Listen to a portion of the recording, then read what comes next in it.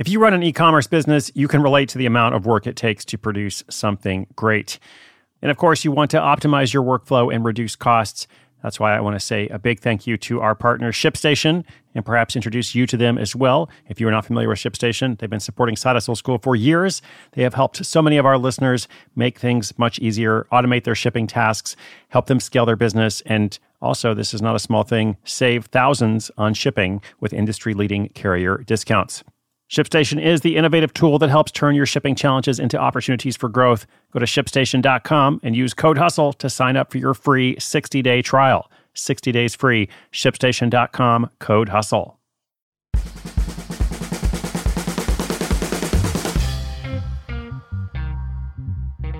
Hello and greetings. I'm Chris Guillebeau. This is Side Hustle School. And as we begin today, I just want to make a quick note. Today's story may not be appropriate for young children. I know we have some families listening to the show together, which is awesome. And if you're a parent of young children, I don't want to tell you how to raise your kids, but because you should make that decision, not me, you might want to listen to this one on your own. So kids, I'll see you tomorrow. And everyone else, now that I've got your attention, this reminds me, I gave a talk once and I said something like, the next slide contains nudity. Just in case you're offended, you want to close your eyes. And all over the theater, it was like everybody woke up. Like every eye is open, everyone's staring at the screen. I was like, great. So now that I've got your attention, let's talk about how a chemical engineer created a themed series of sexual health products in a highly unique form of packaging. And you'll hear about that right after this.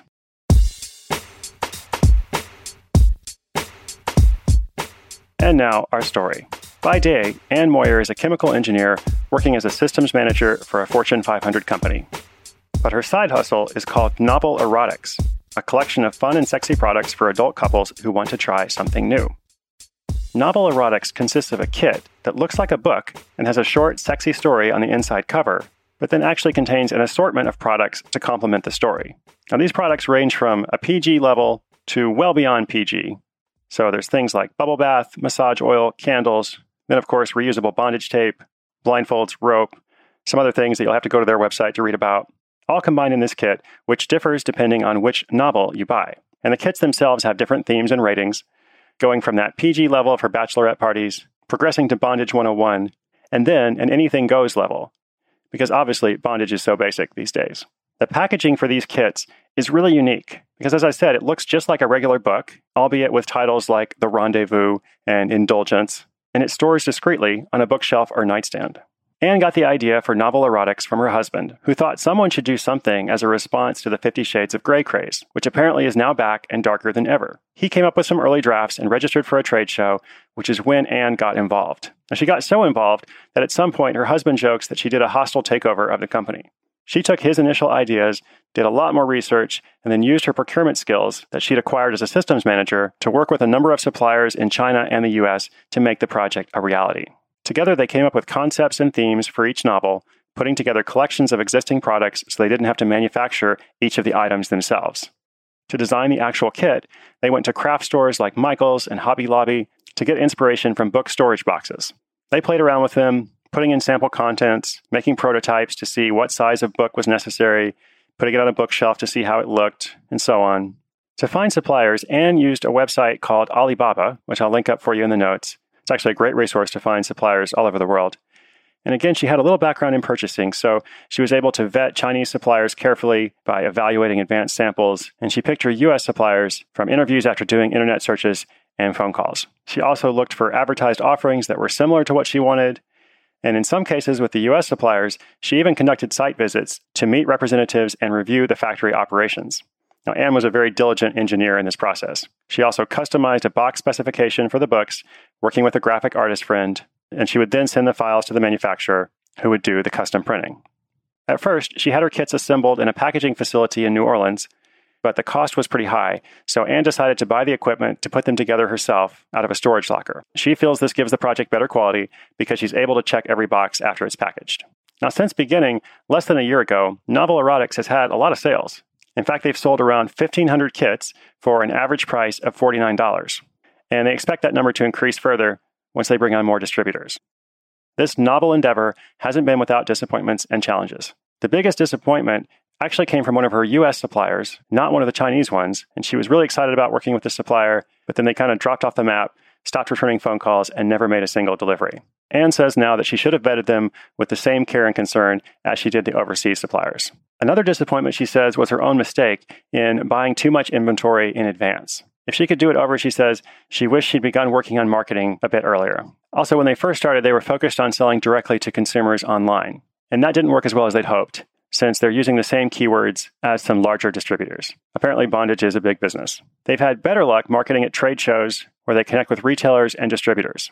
Going to these shows enables them to reach large distributors and retailers, get their products in the right sales channels, which increases brand recognition. And they also sell some of those PG-rated products on Amazon, and they're hoping to add the 50 Shades style ones too. Now, apparently this is possible, but it takes a while because of restrictions that Amazon places on sellers. So you have to go through a bit more of a process. As I said, business is going well. They're adding distributors, trying to reach other markets. Most buyers are in the US, but there's some in Canada and France. And there's also a big market in Mexico where they've started selling directly to retailers. And as long as there's that evergreen need for reusable bondage tape, presumably Anne will continue providing it in her novel form of packaging. All right, so what can we learn from the novel erotic story? Well, first up, I think it's important to be cautious about trend marketing. Whenever there's a trend or a craze in the culture, you can definitely make some money from it. There are some creative projects that spring up, but they need to spring up pretty quickly because most trends, by definition, don't last very long. I think this is an exception, though, because with 50 Shades of Grey, it is, as I said, more of a phenomenon. If it's a trend, it's a very long-term one. And so one way or another, it will probably be in the culture for a while. And Anne has been pretty smart to capitalize on it in a way that's not totally derivative.